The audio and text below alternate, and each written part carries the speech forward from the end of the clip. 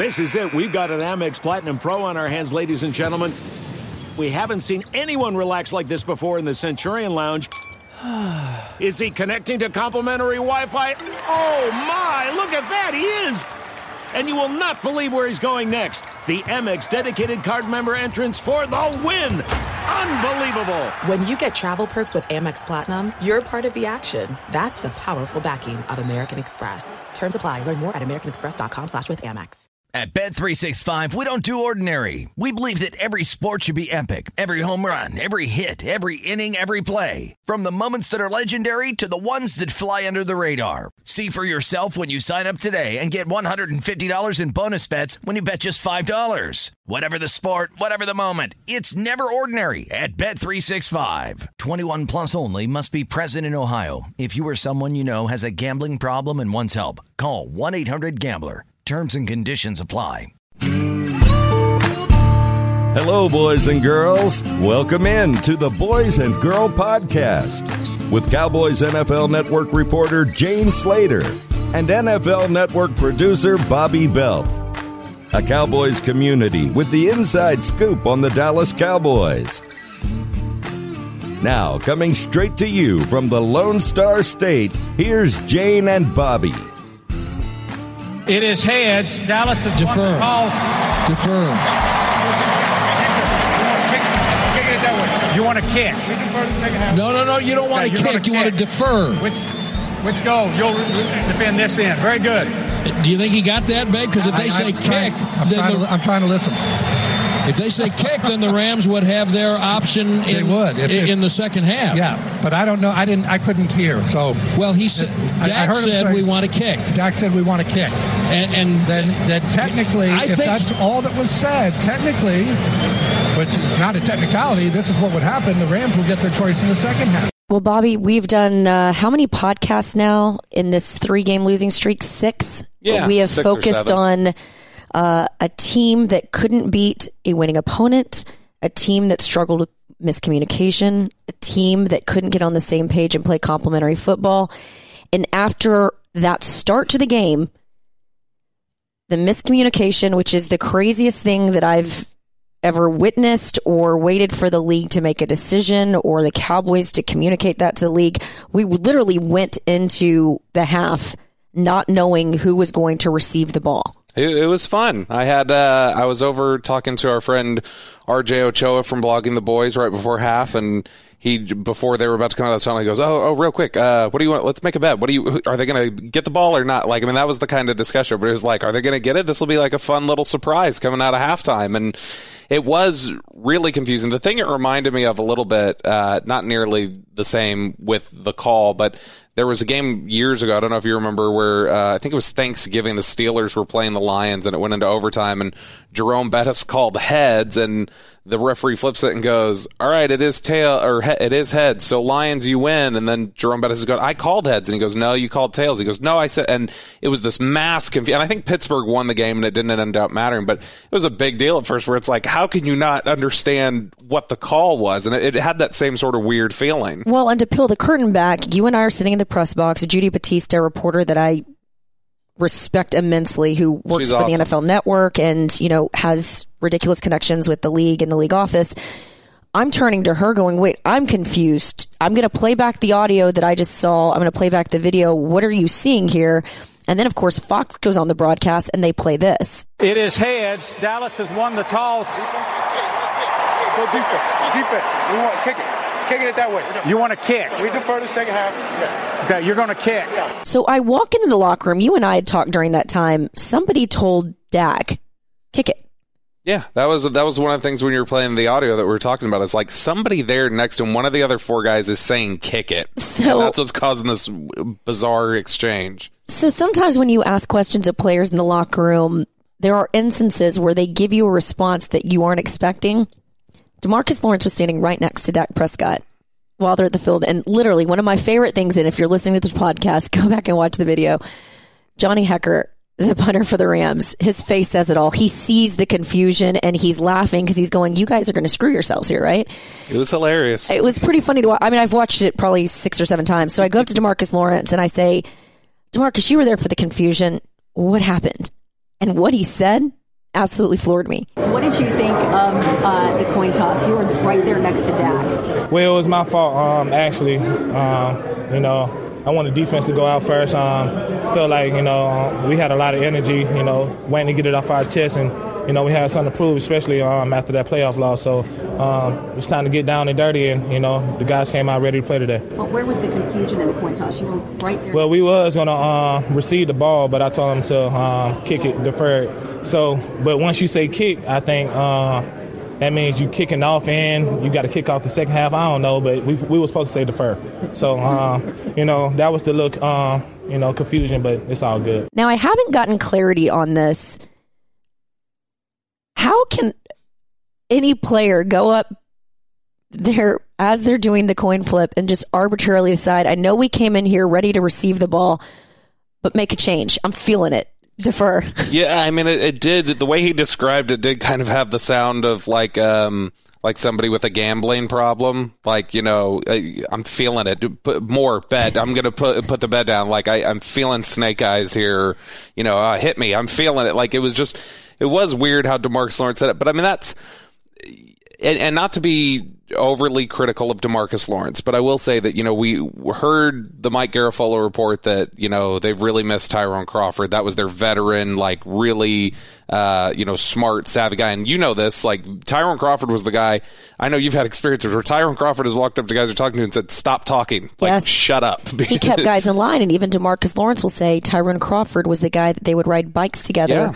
To the facility so they could keep their weight Boise down. Guys. They've and got that connection. He was always holding guys accountable. And D-Law said, I maybe, just last week, said at a charity event, I maybe haven't been the leader I should be, stepping up and being that guy. So maybe in that moment he thought he was being a leader. Or something, and I think that's just another symptom of, okay, little over-aggressive, little bit too much of fun D-Law here. We need to just execute a coin flip, please. Let's keep comments to ourselves. But he shouts out, kick it, and Dak looks over and goes, kick it, and then the ref goes, you're kicking, and then it's, no, defer it. He goes, you're kicking, and it was the most bizarre, like, you've never seen confusion on, what are we doing here? Like, we've only had, it's 3:00, we've had 15 hours to prepare today for what we're going to say, receive or defer, and DeMarcus just blurts out, kick it. And so after all that confusion, Bobby, then we go to the new kicker because we've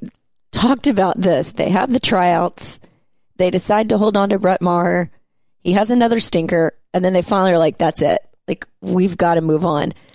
So they bring in Kai Forbath, a guy that was here in 2011 as a rookie and has been all around the league since. Mainly Washington and, yeah. So right out of the gate, he kicks the ball out of the bounds. And right after it happened, Jane and I sit next to each other in the press box, obviously, and right after the kick goes out of bounds, I leaned over to Jane and I was like, this feels like we're going to get on the podcast tomorrow and say well, it started there and it was all downhill and terrible. It just had the feeling one of those things of oh gosh, it's going to be this kind of day. It's going to get ugly. And he's got a serious hook to that kick because he kicked it left out of bounds. His first field goal, he's lining up and it hooked a little, and when he's kicking the extra point, the kicker can choose on extra points if they're going to kick in the middle or which hash they want, and he kicks from the right hash. I think probably because he recognizes how much that hooks, but I think that my golf game has a similar problem. I think that's going to cause some fun anxiety for Cowboys fans, but I mean, to be fair, he nailed all his kicks yesterday. 3 for 3. He was 2 for 2 in the 40-yard range. Yep, and it was interesting is Michael Gelkin, who we had on this podcast a few weeks ago, had this fun fact. Maher was 1 of 5 from 40 to 49 in 13 games. Kai Forbath has made more field goals in the 40 to 45 range in his debut than Brett Maher had all season. Yeah, pretty terrible. I mean, look, here was the thing, and I don't want to be too critical of Brett Maher because it's the kicking position. It's been done for a week. The guy's out of a job. That's unfortunate. But you know what? I like Brett Maher. I thought he was a nice guy, but that was his MO, though. He was the weapon. He had the big cannon leg. He could always keep you, his value was, late in the game, you need to get into field goal position. You didn't have to get that extra 10 or 15 yards for him to be potentially in range. And so there were benefits to him. But, yeah, you would like some more consistency inside of 50, and hopefully that's what you can get from Kai Forbath. Well, and I always, when everyone starts talking about the kickers, I think a lot of the poor kicker for the Chicago Bears last year, remember? Oh, he essentially cost them their season. Yeah, people were cussing him out. And my argument was that goes to the front office then. That goes to the GM. I mean, if you keep a liability that you know is a liability on your team and you don't go and try and find a replacement, then that's on you guys. I don't know if I'm putting that completely on the player at that point. Yeah, and I mean, it's not a fun life being a kicker when you're a badass at it. Nobody really seems to care. And, you can be a guy like famously Scott Norwood, the kicker for the Bills in the early 90s, who shanked that 48-yard field goal in the Super Bowl. Oh, gosh. And he had been a good kicker up to that point, and he is just, that's all he's remembered for, is he shanked what at the time was a difficult kick. A lot of people weren't making 48-yard kicks regularly in the NFL back in 1990, but, it's a tough life for a kicker. Dan Bailey felt it leaving here, and now he's gone on and found success in Minnesota and has seemed to calm down. To me, being a kicker is a lot like being a reliever in Major League Baseball. Like, it feels like you have no clue from year to year if the reliever or kicker is going to be good. Like, they'll be great one year and then the next year they can't do anything. One of my favorite shows that I watched recently is you know how much I adore Mike Leach. I just think he's fascinating, and what a gift if I would ever cover him in the NFL. But there was a show, it's 24/7 college football on HBO, and there was like this just brief part about the kickers. We're on our own island. I've talked to Coach Leach personally 5 or 6 times. And that's it. He's out there with the offense, and he just kind of lets me be. He says, go do your thing. That's essentially what you want from your kickers. Leach doesn't even know half their names. He doesn't pay attention to them. You don't want to know the names or pay attention to them. You just want them to be automatic. You've got a lot of other things to focus on. There's no distance too far for the perfect trip. Hi, checking in for... Or the perfect table. Hey, where are you? Coming! And when you get access to Resi Priority Notify with your Amex Platinum card... Hey, this looks amazing. I'm so glad you made it. And travel benefits at fine hotels and resorts booked through Amex Travel, it's worth the trip. That's the powerful backing of American Express. Terms apply. Learn more at americanexpress.com/withAmex.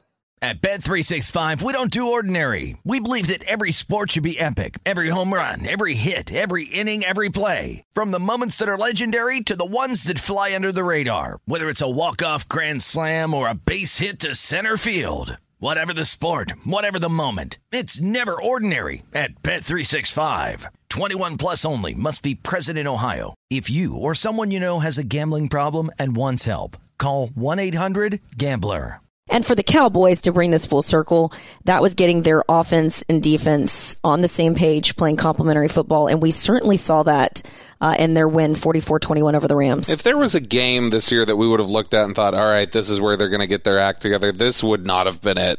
Like, I would not have anticipated hungry, needing to win Rams coming to town who are finally hitting their stride versus Cowboys who are a mess and really don't need this win.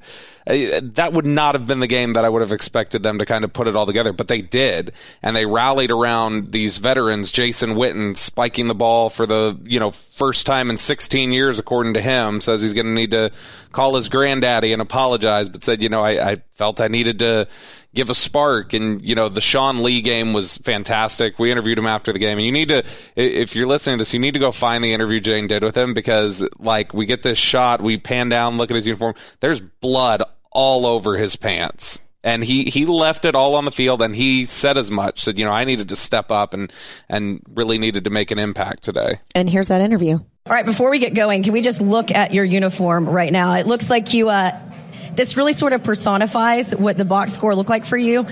You've been playing in this league for 10 years. This was your first game with an interception and sack. You missed 3 straight days of practice. What got into you? We needed to step up as a defense, and personally, I needed to step up. The last 3 weeks, we hadn't played like we want to play, and we really thought our identity was a threat. We weren't playing like we wanted to. We weren't running the ball, and we finally stepped up and played the way we wanted to play. All right, walk me through this play. 2nd and 14, 1:32 to go. When you had that interception, What were you seeing there? Was that from all of that tape that we see you studying, like in the Amazon Prime video, All or Nothing? No doubt. I mean, that's tape. It's my coaches. It's kind of understanding the situation, the route concepts that they'd like to run, and being able to get a great break on the football and see the quarterback. And then afterwards, trying to get the ball as close to the goal line as I could. It's one of those things where you put that hard work in mentally and physically, and hopefully it shows up. We saw you sort of selflessly allow Leighton Vander Esch to shine last year. Obviously, he hasn't been here because of the neck injury. You stepped up once again this year. How good does it feel to see you invigorate your teammates the way that you did today? Every single play you made, the team was so into it. You felt like it was a spark? Well, I've just been so blessed to be around this group, and they've stuck with me through a lot of tough times, through a lot of injuries, through games that I missed that I wish I played. And I just wanted to come back this year and help any way I could and try to help us win football games. And that's what I was able to do today. But I know, we have more ahead of us. We have more wins we have bigger things we want to do. So it's a great win, but we want to move on to the next and keep going. How big is this game for you guys as you get ready to play Philadelphia next weekend? Well, it's always a big game, obviously, when you play a division rival, but it's big. End of the year, both of us trying to get in the playoffs. We know it's a big game, and we got to embrace that. Yeah, I was so impressed with Sean Lee because I had reached out to him because I was interested in doing a sit-down piece, The Student Becomes the Teacher. Mm-hmm. And the piece was Sean Lee, this guy that, I was there, what was it, OTAs, when he came off the field and injured himself and all the media was out there. Mm-hmm. And it was hard to watch. We were at Valley Ranch back then. Yeah. And there's been so many years where he's done the work in the off season. And, we even talked about it this year at Cowboys camp. All the players, typically ride the plane out to Oxnard. He has a place out in Santa Barbara where he and his wife stay, and he flew all the way home to Dallas just to get on the flight and fly all the way back because he wanted to be part of the team. You saw the All or Nothing special where it's New Year's Day and shot to Sean Lee, one of the last guys up here at the facility, and it's like the saddest thing you've ever seen. Yeah, final shot. Season's over. And he's still in there doing film work with the season over. And I don't believe Sean Lee's not the type of guy. Might I add, he turned down the piece. He wasn't interested in doing this piece where it was the student becomes a teacher in the way that, because he doesn't like the spotlight. No. And so I don't believe, like in the All or Nothing special, that was a setup shot of him.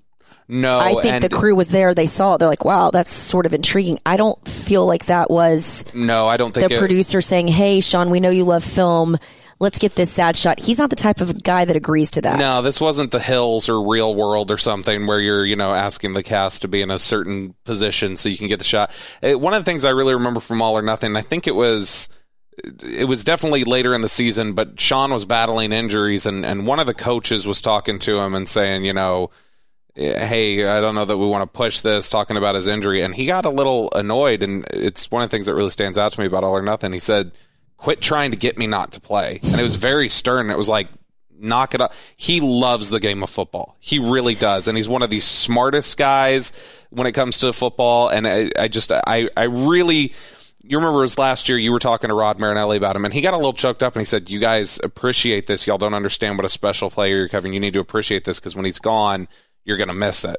It's true, and that's why I wanted to do this piece, because it felt like last year was going to be a swan song. You could sort of feel the writing on the wall, and it was interesting. I had an NFC East team inquire about Sean Lee and his situation in Dallas, and I said, look, it's no different than what I've reported. Mm-hmm. Obviously Leighton Vander Esch has been able to shine.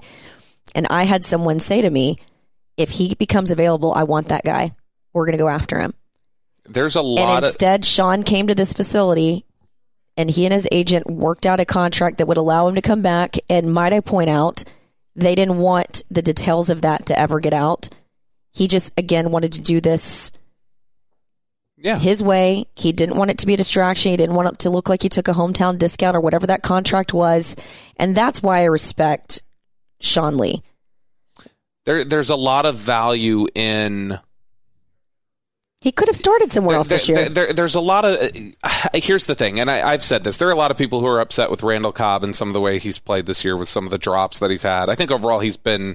I think he's been a great addition. Piece. But here's the bigger thing that I said, and this is what kind of got some pushback on Twitter. But I said, I really hope the Cowboys find a way to bring back Randall Cobb, because you really genuinely... I don't think people understand the nature of chemistry and the locker room and how important that is to what they're going to do on the field. And Randall Cobb has been such a key cog as a veteran leader in there, and I think has done a lot to really foster some positivity on offense and really helps. Sean Lee's that guy on defense, and I think that you really need those guys. And so, when you hear about teams that are, asking about Sean Lee and stuff, it's because other teams recognize even if he's not the same player he once was, or they don't know that he can stay healthy, there's value in that guy being in your locker room. Your trash is another team's treasure.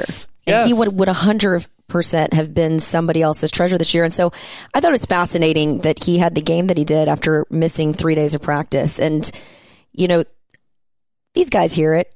I'm sure Sean Lee's not a big social media guy. He doesn't strike me as one of those. No. But he knows the narrative out there about the fact that he hasn't always been as healthy as he'd like to be. But it's not for a lack of effort. We've talked over the years, he's, tried to get over the hamstring issues and doing things in the off season to get better. And so that's why I really was looking forward to talking to him after a game, and just how measured and deliberate. He is truly one of the most intense players that I've ever interviewed or watched.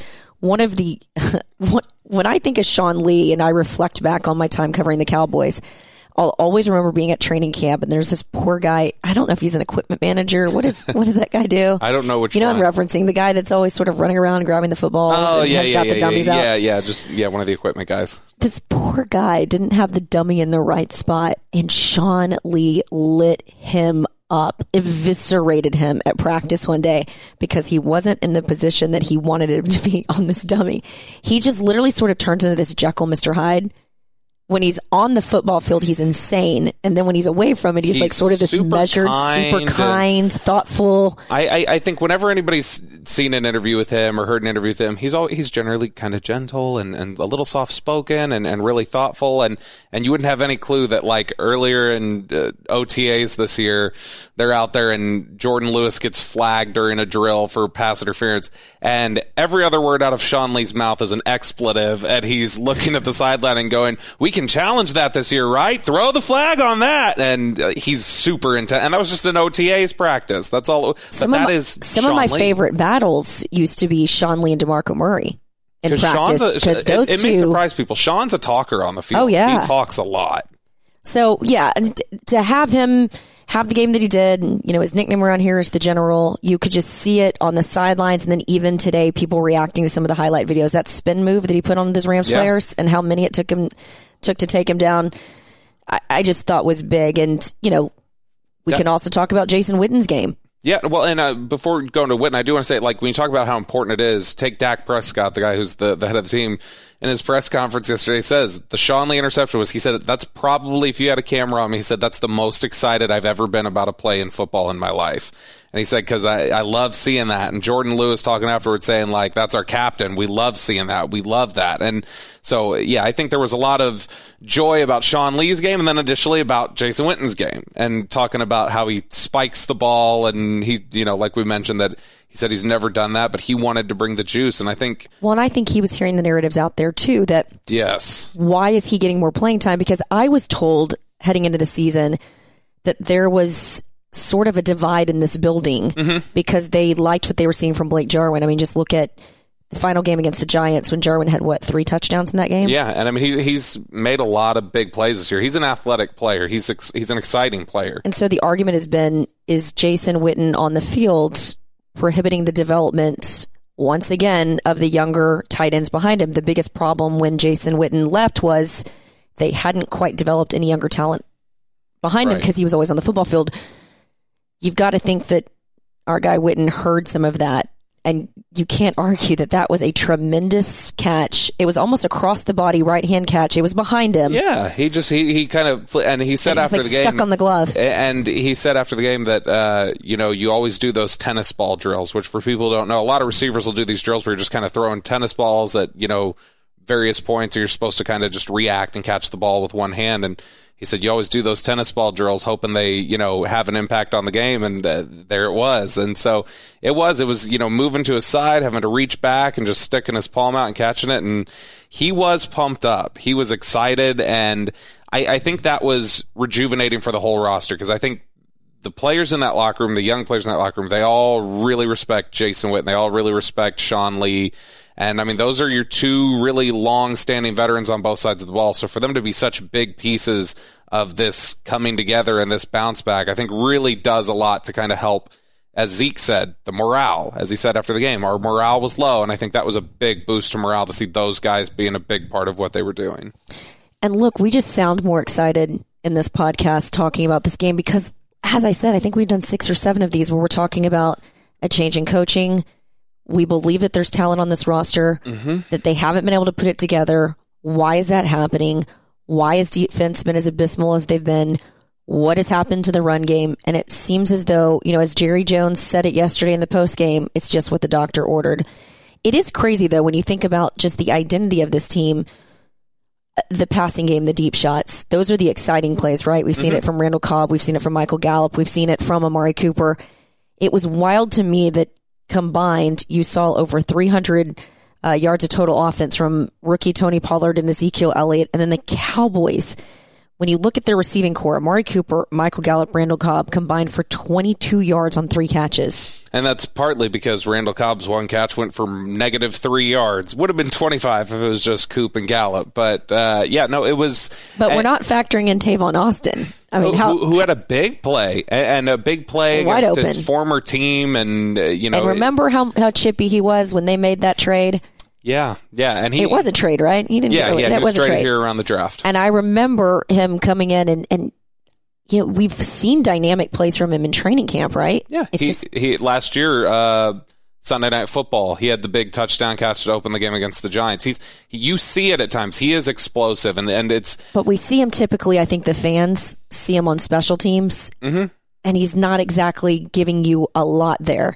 No, and then, of course, right there was the fair catch situation with the Vikings a couple of weeks ago that led to questions about accountability from Jason Garrett. So I think he probably appreciated the fact that he got that done. I know Jason Garrett is a huge fan of Tavon Austin and was probably excited that he had that for himself as well. They love that Tavon Austin can give you those explosive plays, from time to time. But again, one of the big things, locker matters. Locker culture matters. That is a guy that is, in his short time here, a year and a half, everybody in the locker room loves Tavon Austin, from coaches to players, everybody. He is such a fun guy. He's always smiling. I remember I approached him in the locker last year, and I said, I just really appreciate how excited you get during the games. I just want to say that. And he said, yeah, people always ask me, why I'm always smiling. And he said, if you know where I come from, you'd be smiling too to be in this position. And so he's just, it was a good day for a lot of good people, I think, to see Jason Witten and Sean. It was an uplifting game. And when you go into that locker room post game, we had said, they don't need this game for their playoff chances, but when you see how relieved everybody was and how happy everybody was in the locker, they definitely needed that game. Because look, when you're around this team and you cover them as much as we do, you feel for them. Because it's not this team that's like given up on each other or given up on themselves. So you saw it there, but it was almost like, why can't you guys get it together against some of these teams that you, in theory, should beat? But then, of course, you look at the Buffalo Bills, the way they played. They're now in the playoffs. Yep. You look at the Patriots.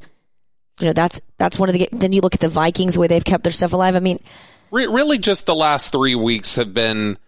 Before this game, were really the only disappointing stretch. When you look at some of the other games they lost, they were losing close games, but I think that overall you have to believe in their ability to hang with some of these teams. It's just been in the last 3 weeks where people are kind of like, all right, what's happening? This is kind of entering disaster territory. Because like the Rams on Sunday, you almost couldn't afford to lose. Not so much about the mathematical equation. They couldn't afford to lose because the morale was beginning to slip. And when their backs were against the wall and their coach was on the hot seat, they weren't getting it done. And so you started to think, well, if that doesn't motivate you, what will? But we did see that turn against a really good football team. A really good team that's hungry and that was hungry and needed it.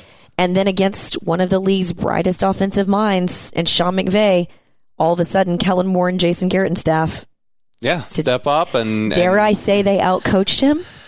Yeah, I think you can say that, and I think. Jared Goff wasn't having his best day. No, Todd Gurley incredibly limited. No, Cooper Kupp was a non-factor. We didn't even get a chance to mention yet.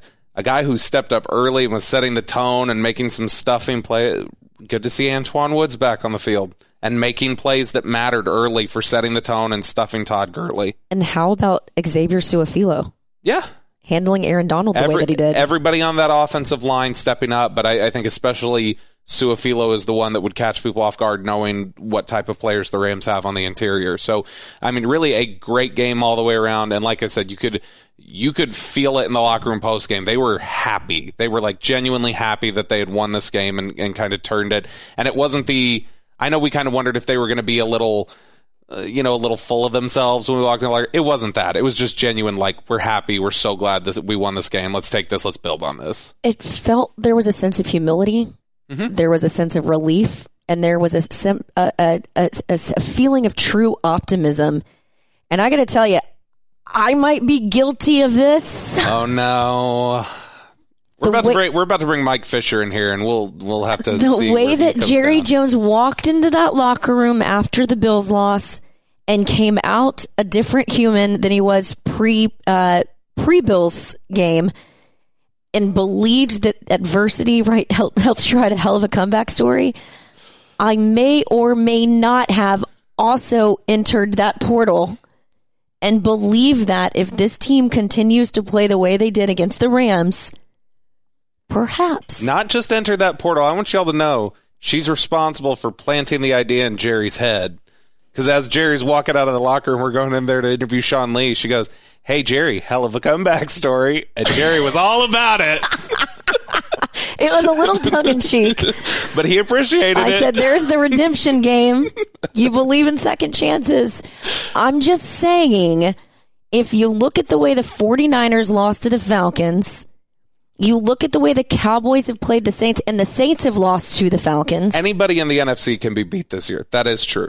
I think there is a possibility that if the Cowboys, like I said, played the way that they did yesterday, there's a chance.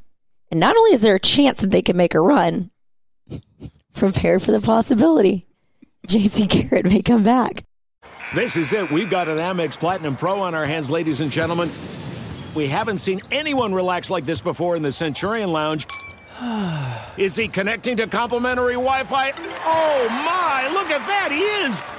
And you will not believe where he's going next. The Amex dedicated card member entrance for the win! Unbelievable! When you get travel perks with Amex Platinum, you're part of the action. That's the powerful backing of American Express. Terms apply. Learn more at americanexpress.com/withAmex. At Bet365, we don't do ordinary. We believe that every sport should be epic. Every home run, every hit, every inning, every play. From the moments that are legendary to the ones that fly under the radar. See for yourself when you sign up today and get $150 in bonus bets when you bet just $5. Whatever the sport, whatever the moment, it's never ordinary at Bet365. 21 plus only. Must be present in Ohio. If you or someone you know has a gambling problem and wants help, call 1-800-GAMBLER. Terms and conditions apply. A guy that has some insight into the mind of Jerry Jones is my buddy Mike Fisher. Cowboy fans know him well. You can find him on Twitter at Fish Sports. And he's always what I call this great storyteller as you get him onto the radio. Uncle Fish. Yes, these great nuggets are so easy to digest. Yeah, it's crowded in that Jerry Jones brain where we hang out, isn't it? It is. And you've covered him 30 years. Yeah, far longer than I have. I'm not trying to date you, but what I'm saying is you have perspective on Jerry. Make sense of the emotional roller coaster that has been Jerry Jones over the last couple weeks as it applies to his head coach, Jason Garrett. I'm sure in real life he's a good poker player. If we actually had cards, he could probably kill us in poker, I suppose. But when it comes to truth and lies, he's a terrible poker player. You can see it right in his steely blue-gray eyes, what he really means. And I even think he enjoys the game. So he'll throw out an Easter egg. The other day, he's on 105.3 The Fan, and the question is about the Oklahoma coach, Lincoln Riley. And he gives an answer about Matt Rule of Baylor. Why? Well, there's a reason why. Because he's interested in Matt Rule at Baylor, too. So he throws the Easter egg out. He thinks it's fun. He swears on the radio, fully knowing that you can't swear on the radio, but he does it anyway on purpose.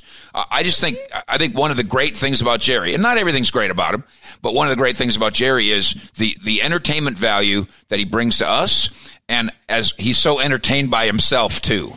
I think that doubles up. And to your point, I loved his admission to Corey and Kevin on 105 through the Fan that even him throwing out the cuss words, getting dumped, the things that he said. A little bit of controversy is always good. We got some mileage out of this. Yeah.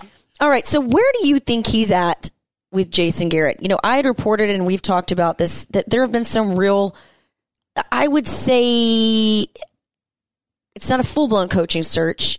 Due diligence. It's a look and see. It's due diligence. It's surveying the landscape. He baited the fishing pole. He wanted to see if he could get the big fish. He didn't necessarily get the big fish. Not this fish. No pun intended. But in the absence of a Sean Payton and a Bill Belichick, could you see him really moving on from Jason Garrett after this season if they win a divisional game? You have to say publicly what Jerry and Steven even more crisply has said, which is no. You have to say that. We believe in Jason. We've always believed in Jason. We're always going to believe in Jason. That's what you have to say. But the idea of it's a coaching search but kind of not is half pregnant. A coaching search is a coaching search. Even if you already have one that you love, if you're married and you love her, but you're thinking about cheating, you're thinking about cheating. It's almost cheating. Jimmy Carter would say it was cheating. Okay. Because you had an affair of the heart. The Jones family is having an affair of the heart on Jason Garrett. This is going to be new for you because I know that you are happily married to Marcia and you would never download Bumble on your phone. I would not. Bumble is a dating app. Yes. But this is the equivalent of them downloading Bumble and they're just looking to see what's in the area. They've set the parameters. They want 24 to 36. They want blondes. They want blue eyes. No. This is no, because they have one. This is an Ashley Madison account that they've opened. They're looking for affairs. I do. I know what that is too. I'm not naive. Yeah, but I don't. Here's where I'm coming from. I'm just curious. I've started this prepare for the possibility. Yeah, because I feel like he wants to see Jason Garrett get it done. He believes in the fairy tale. He believes in the storybook ending. Jason is his creation. And when Jason gets a win like he did, sort of this redemption game of sorts, 44-21 against the Rams, against an offensive genius that led to them going and getting the Kellen Moore, he gets that done last night. They go on a run, and then let's just assume they were able to win the divisional championship. All right. Would he go out there and roll the dice and reboot next season when once again his guy has gotten him close again? What if his guy knows that the time's up? What if Garrett, as much as the Joneses, realizes 10 years is a long time to say the same message to the same building, to the same fan base? And I think that's in the back recesses of Jason Garrett's mind, that Jason Garrett in Carolina might not be a bad idea. I'm glad you brought that up because I believe that he is going to go out there and his market value has begun to rise. And I think there's a part of him, maybe Brill's saying to him, Jason, we don't have kids in school here. We can pick up and move on. And what might it be like if we were unchained? They love New York. Right. As you know, just as a couple, they love New York. And he's got New York ties there, as she does. They went to school there. Carolina is lovely in football season. Okay, so again, the interest, the excitement about Jason starts to grow. He starts winning some games. The players never left him. These other organizations are going, wow, Jason Garrett's the type of guy we might like for our organization. Does Jerry get scared of losing him to an NFC East opponent? I say no. If Jason Garrett beats me every once in a while because he's the coach of the Redskins, I can live with that. If I've gone out and replaced him with somebody who, for the time, is better. Forget Bill Belichick, who's better. Forget even Sean Payton, although I'm not sure why we're so quickly forgetting Sean Payton. I know that your He's man... locked in. Okay. And NFL Network and Ian Rappaport and you are all on this same page here. I believe you. But he was pretty locked in last year. He wasn't going anywhere last year, and you still called him and played footsie with him. Why would you call him again? There was an assumption, I believe, on the Cowboys, as the way it was described to me, that perhaps there was a buyout in his existing deal. Right. And so while they did a look-see, I think Sean also thought, I got a lot of autonomy down here. Mrs. Benson trusts him, so does Mickey Loomis. He's the president of New Orleans. The Golden God. No doubt. But, that's like Nick Saban trying to leave Alabama. Okay, but someday he might.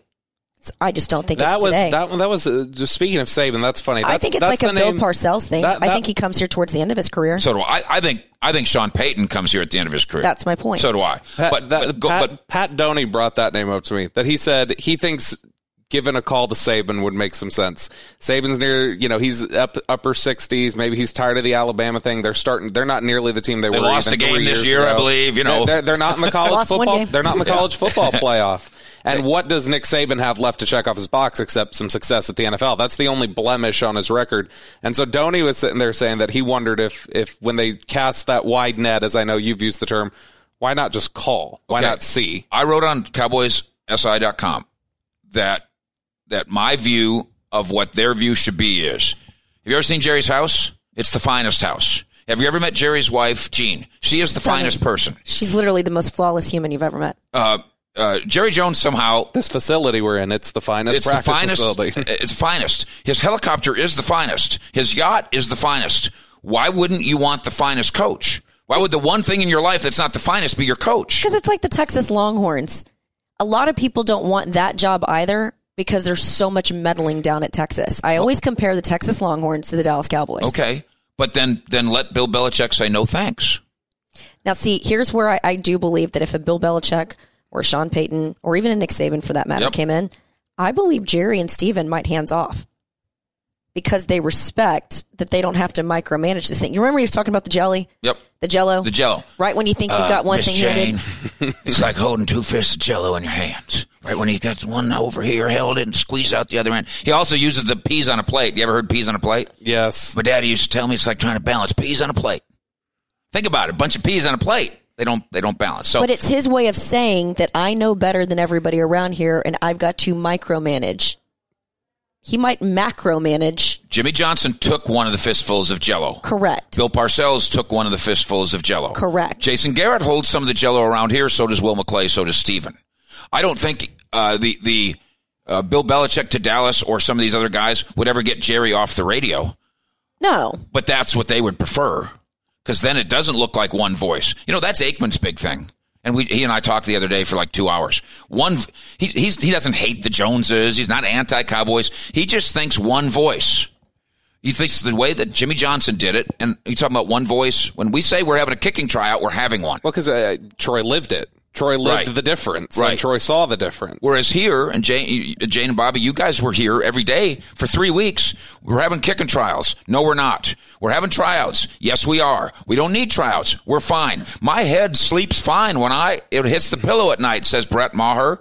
After kicking balls out of bounds and sideways and off his own forehead, then they had a kicking tryout with 3 guys that are XFL kickers.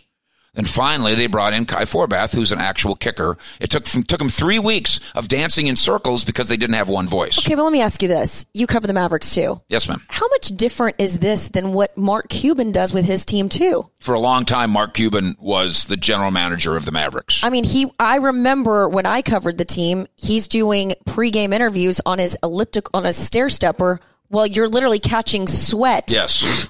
I'm not kidding. Now you've noticed. I've heard the stories. Your mic there. Now you noticed you didn't do that. And he was heavily involved. And he's still heavily involved as the owner. But Donnie Nelson is the general manager and Rick Carlisle runs the basketball team, and they're the better for it. The organization's better for it. But Rick has sort of earned that respect, too. Here's where I come down on this, though. I'd be more willing to believe that Jerry's just not going to be able to walk away from Jason if we hadn't, 3 years ago watched him walk away from Tony, and 2 years ago watched him walk away from Des Bryant, and those were battles that DeMarcus he lost, where he was the holdout. Guys, I just keep coming back to the fact that the players still love him. If the players went to Jerry, because Jerry's got that open line of communication with a lot of his guys, if the players came to Jerry like they came to him and said, Des isn't working, or I think there were some people who, God forbid I create blasphemy here, I think there were some people that maybe said Tony wasn't gelling with all the players in the locker room the way that Dak did. All true. Which is very fair. I don't think there's any players going to Jerry and saying Tony's not, or Jason's the reason that we're being held back. Do you think Jason Witten and Sean Lee are going to Jerry and saying that? Jane, may I interject? Don't go to the players. The owner doesn't go to the players. Agree, but he does. You know that. But don't. That's their department. That's Your department's over here. But see, I think he looks at it just the way that he looks at when he puts Pepsi products and all of the businesses around here. He's talked about it when he's out in the street. He's getting feedback from people. There's no question. I think he gathers feedback from everybody. So do I. But Big ears. Maybe sometimes too much feedback. Yeah. But I mean, your quarterback room also loved Wade Wilson, and you fired him 2 years ago. And Dak Prescott wouldn't have said Wade Wilson was the problem either. And I think that's actually a pretty good counterpoint.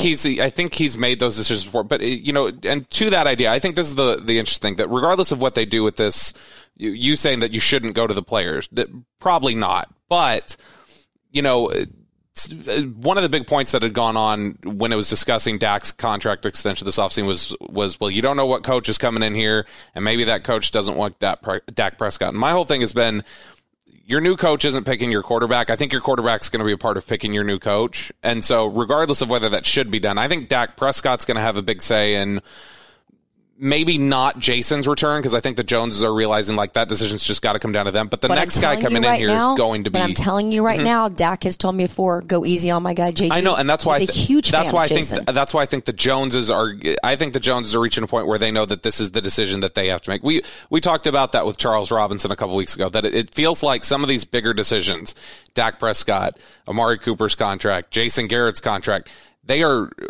pushing these off as long as they can, because I think they are such tough internal decisions for them in terms of what they want to do.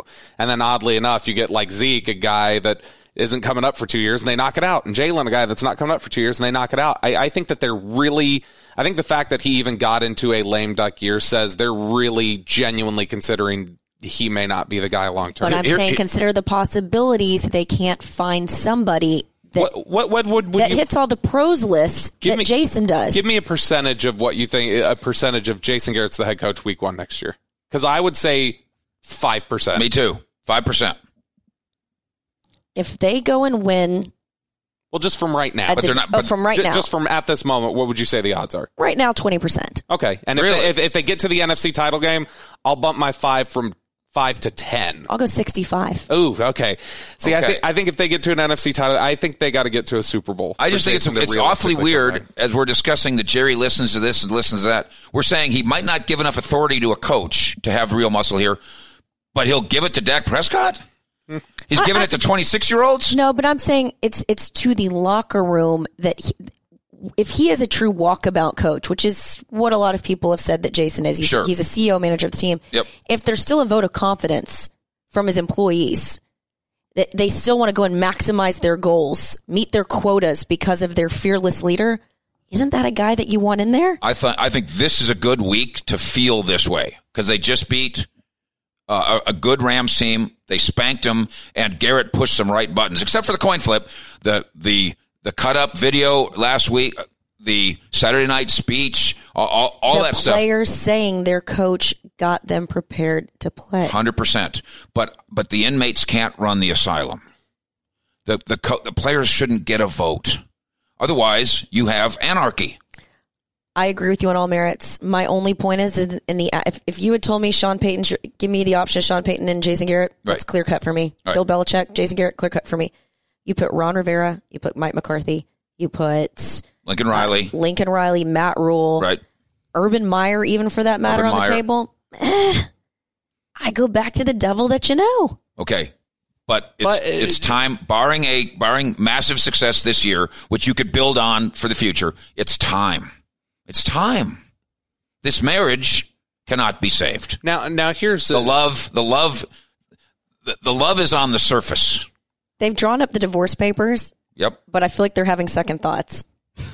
I'm just telling you. Okay, and if someone who's been married, Jane, I don't know what your story is in your relationship with your Fitbit. I don't know what. I was going to say, you think Ian's report about Rappaport like that to Jason felt like he saw Jerry's Fitbit spiking at 4 a.m, and he was like, "What is this? I am never going to live this down." Now, were you on the cover of People magazine, or am I overrating it a little bit? She was Times Person of the Year. Gosh, with her Fitbit. But I do know this: don't remarry your ex-spouse. Oh, I agree. So once you know, and the Joneses know, they know it's time. That don't make the mistake of remarrying their spouse. I just don't know if they want to get back out there on the dating scene. There's no distance too far for the perfect trip. Hi, checking in for... Or the perfect table. Hey, where are you? Coming! And when you get access to Resi Priority Notify with your Amex Platinum card... Hey, this looks amazing. I'm so glad you made it. And travel benefits at fine hotels and resorts booked through Amex Travel, it's worth the trip. That's the powerful backing of American Express. Terms apply. Learn more at americanexpress.com/withAmex. At Bet365, we don't do ordinary. We believe that every sport should be epic. Every home run, every hit, every inning, every play. From the moments that are legendary to the ones that fly under the radar. Whether it's a walk-off grand slam or a base hit to center field. Whatever the sport, whatever the moment, it's never ordinary at Bet365. 21 plus only. Must be present in Ohio. If you or someone you know has a gambling problem and wants help, call 1-800-GAMBLER. Here's my question. Bringing it back another Dallas Mavericks. It's easier when you've got another lady you're going to move on to. Bringing back another Dallas Mavericks analogy, for those of you who don't follow the Mavericks, which I'm sure we have lots of Cowboys fans who don't follow the Mavericks, the Mavericks' reputation for years has been, Chris Paul might come here. Never mind, Chris Paul's not coming here. DeAndre Jordan, no, never mind. And LeBron might. He's a Cowboys fan. I take some of the blame for that. DallasBasketball.com. Go ahead. Just in general, though, that's the way it's gone. So even though we like to talk about the finest things, if they are making a coaching search at the end of it, is there a possibility that then it's, Urban Meyer, Lincoln Riley? No, actually, it's Jack Del Rio. No, actually, it's Dan Campbell. No, John Fox. Actually, it's John Fox. Is that a possibility? Okay, all I know is, relating that to what Jane just said, if the reason that Jason Garrett is brought back, and he knows it's the reason is, we couldn't find anybody better. That's what happened last year. I know. But Garrett had a contract at the time. There was no reason for Garrett to at $5 million, what's he going to do? Get his feelings too hurt? But I don't want to be where you don't want me. I agree. They don't want Jason Garrett back bad enough. Fair enough. But do you not think that he's invested enough in these guys? Here's what I think. If I was Jason Garrett's agent, I'd start firing out warning shots. So would I. You already felt like it with the Giants. Which they did do. They fired out a warning shot. And everybody laughed at it, by the way. I'd start Cleveland because he's got family in Ohio. Yep. That might be interesting. He's got young guys like Baker Mayfield and the Jarvis Landry. They need to be settled there. OBJ, you've got reports of players telling Cliff Kingsbury, come get me. Yeah. Last weekend. You got Carolina. Redskins. You got Redskins. Can you imagine losing Jason Garrett to Dan Snyder? Redskins, to me, like I've said, that would make the most sense in the world because that's a team that needs a Jason Garrett. That's an organization that needs a steady hand that can deal with all sorts of personalities. I think the Giants would be the perfect landing spot. That's a good. Of course, they love him, and that part of that story is true. And he could handle the media there because he's not going to give you any material. And the beauty of the Redskins is if they went 8-8, they'd throw him a parade. They'd put him up in the old RFK Ring of Honor. But Dan Snyder's a Jerry Jones type owner, or an aspiring type. Yeah, expiring for 25 years. He's aspired to be Jerry Jones. But as Orlando Scandrick will tell you, the facilities just don't match. Cole Beasley said they were great. That was the Bills. I'm just hesitant to think that the Cowboys can't do better. And I'm hesitant to think that they haven't done better for 9 years. But here's the point that I don't think I've said this on the air yet. I know we've had this, and I've made this point to you off air when we've talked about it, is that if you would have asked Jerry, or even just your average Cowboys fan, is Doug Peterson a difference maker when he got hired in Philly? Yeah. They would have laughed and said, that's not a guy to take you to a Super Bowl. And then he did it. And he took a team that was missing stars. I don't think thinking that you aren't sure if he's better than Jason is enough of a reason. Player in the organization, though, too. Sure. Right. But people they do this in Philadelphia a lot. You've got another former player in the organization who's saying the guy's not getting it done anymore, basically, in Troy Aikman. And a guy who's his friend. In Philadelphia, they had Andy Reid. And they had, Fat Guy Fridays. And everybody gets to eat a burrito.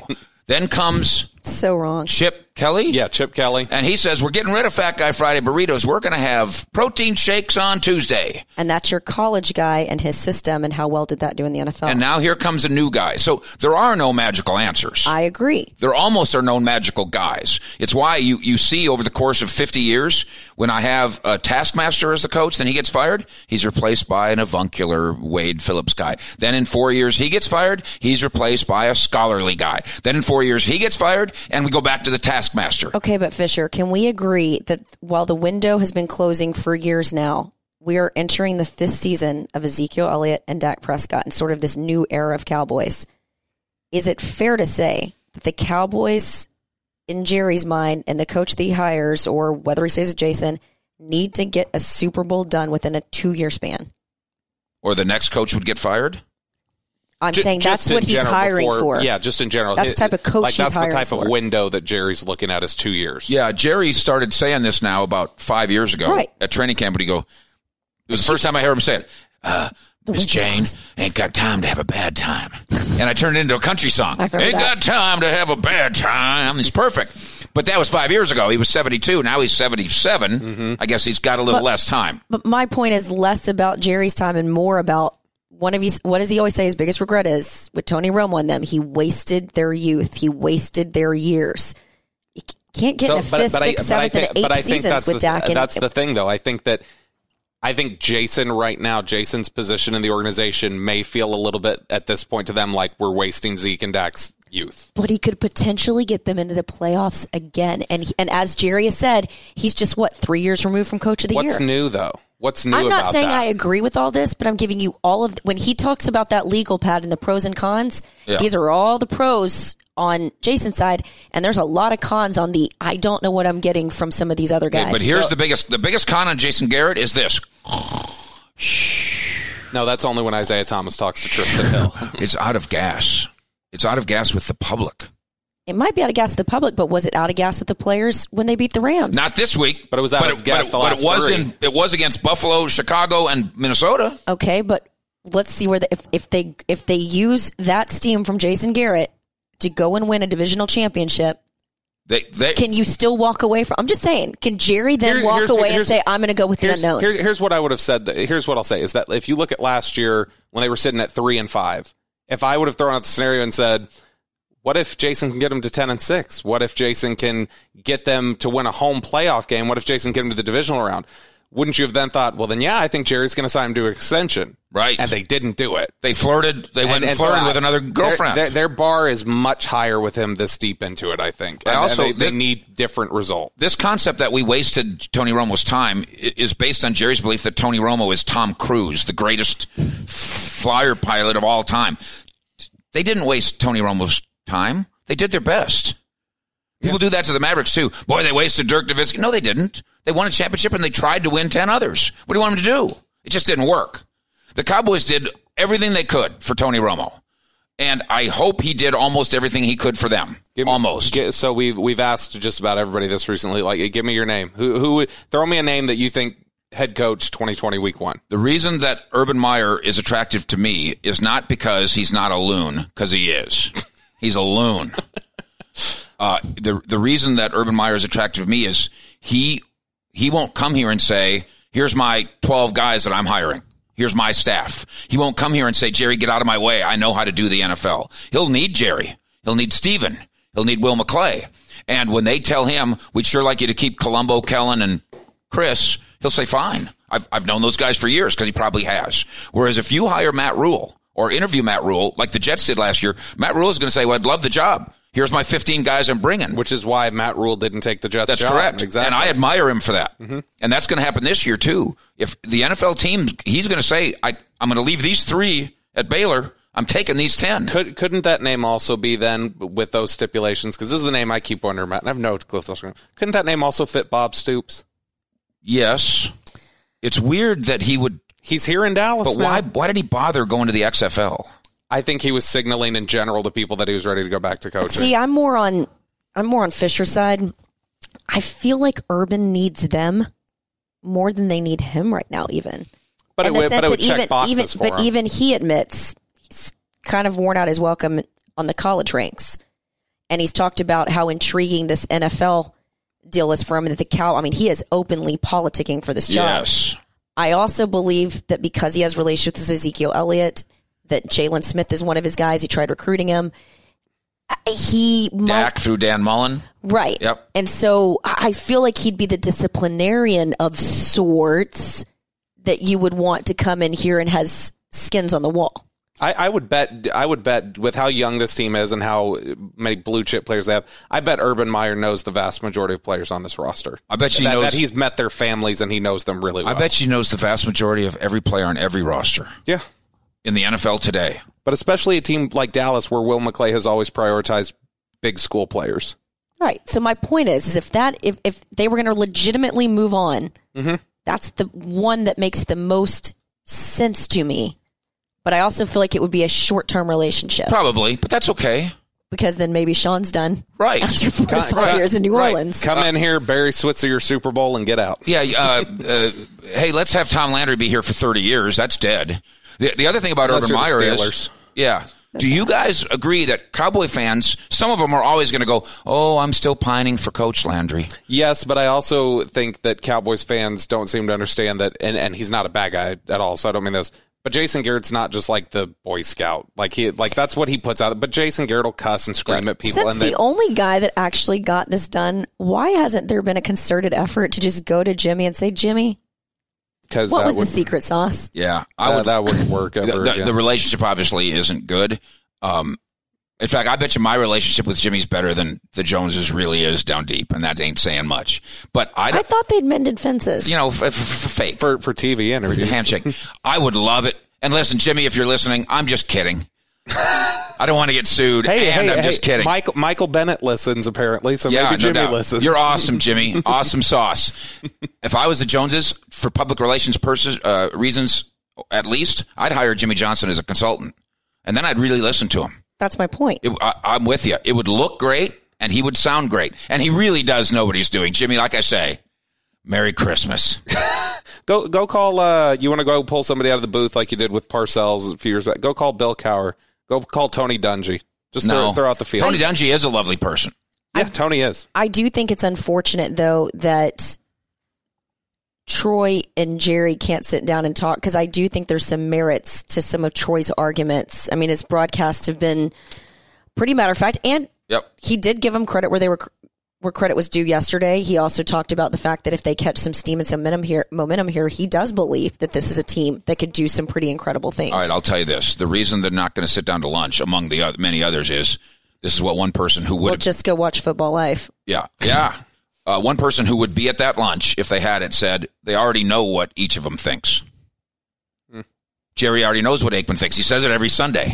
Aikman knows already what Jerry thinks. Jerry's doing it every Sunday for 25 years. And not to say that I don't think those two have a bad relationship at all. Like Jerry and Troy are still... I think Jerry respects a level of honesty as long as it's fair. Well, and I mean, like I said, Don Van Natta said that a couple weeks ago, said that Troy is one of the few people Jerry really does listen to. Jerry may not take his advice on who's going to hire, but I mean, I think Jerry does still respect. Let me interject this. Their relationship is not what you would like it to be. You dream of mommy and daddy staying married, and they're not married. Well, if you watch again Football Live, Troy very candidly talked about how concussions was one thing, but it was also he was sort of tired of the way that Jerry was running the organization, and he almost came out of the booth to go play for the Eagles. See, I think Jerry wishes that Troy would be a loyal Cowboy. And like Troy, Michael Irvin. Like Michael. That's exactly what they would say if they were sitting here.